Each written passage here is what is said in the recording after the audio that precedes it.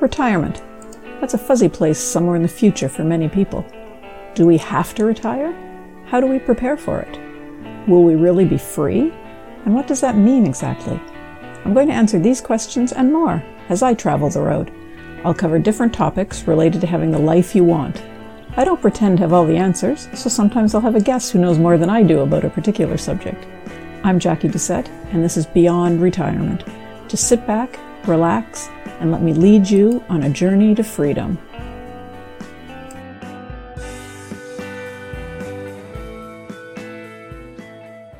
Hi everybody, welcome to episode 33 of Beyond Retirement.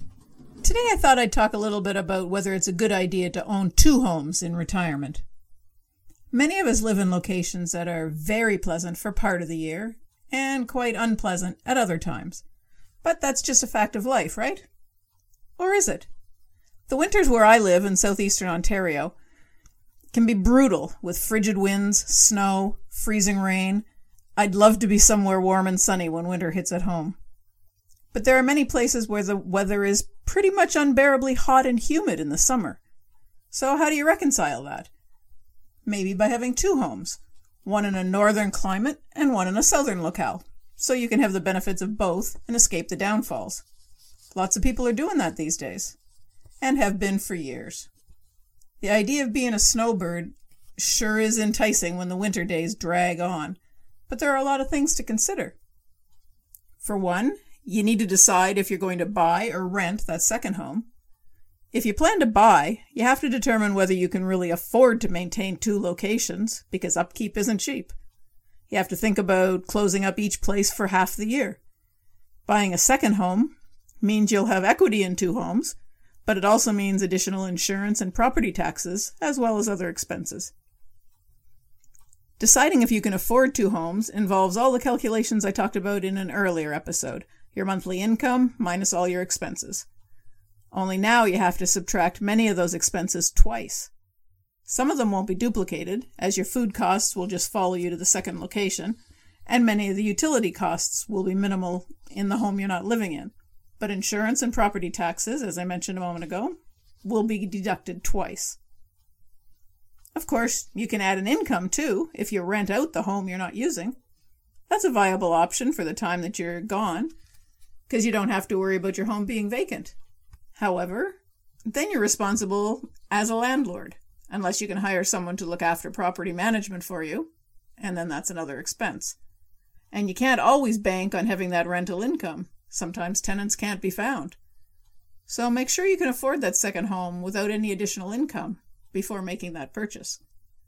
Renting might be a good option if you're not completely certain where you want to live. It provides more flexibility if you decide you want to change locations. And there are no property taxes involved.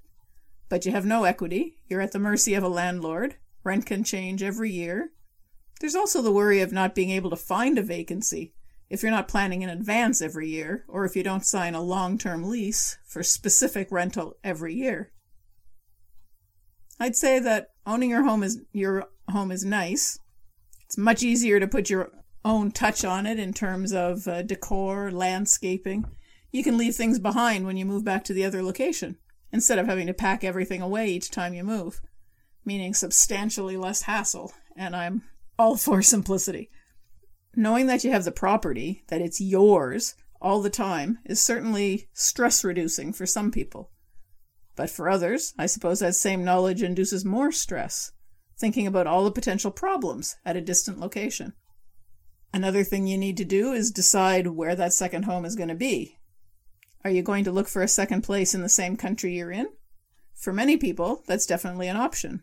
In Canada, there are places that suit every type of personal taste, from mild year-round through 4 distinct seasons to snowy all the time. And many other countries have similar geographical options. But for many people, there's a desire to escape from their day-to-day life, to go to somewhere more exotic. I've thought about retirement locations for a long time now, and about what I want in a location.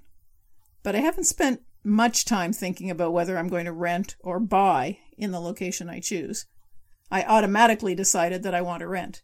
The thought process that got me to that point was fairly simple, as most of my thought processes are. We're planning to actually move there, wherever there turns out to be, but I'm not interested in having to sell or rent the place when we decide to leave again. So renting makes sense, wherever we end up. I also convinced my husband that we should not be planning to maintain a house here at our current home because we're not planning to come back anytime soon. So we'll be selling this house when we're ready to move. That was a tougher decision, at least for him. He's a bit more concerned than I am about potentially wanting to return to Canada. So I explained the thought process to him that I outlined a moment ago. That leaves me in quite the opposite position of not having two homes, but having none. I'm okay with that. Selling our home here will give us cash to clear up our remaining debts and put us in a good place financially to live without dipping into our retirement savings while we're out of the country. Hopefully my pensions will be adequate to cover our daily expenses wherever we go. And when we do decide to come back to Canada, our retirement savings, our RRSPs, will be there waiting for us. There's always a lot of things to think about when you're trying to decide where you want to go or what you want to do. It's kind of a day-by-day sort of change in me. I know some days I think, oh, I want to be traveling all the time. Other days I think, maybe it'd be nice just to go someplace and sit and put my feet up a little bit.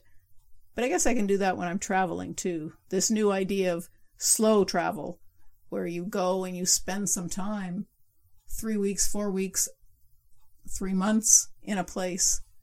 I kind of like that. And that's the idea. That's where we're sort of leaning these days. So thanks very much for tuning in today. I really appreciate that you're here. And I hope you'll come back next week, when my guest is going to be Eric Rosenberg. And Eric's going to talk a little bit about how he came to the realization about just how important a 9-to-5 job really is. Hope to see you there. And that's our show for this week. Thanks for joining me for this episode of Beyond Retirement. I'm your host, Jacquie Doucette. If you liked what you heard, please go to wherever you listen to podcasts, review the show, and leave me a rating. It helps me move up in the ranks and reach more people. If you've got any questions or comments, drop by my website, www.beyondretirement.ca, and leave me a short message. Thanks again for listening, and we'll chat again next week.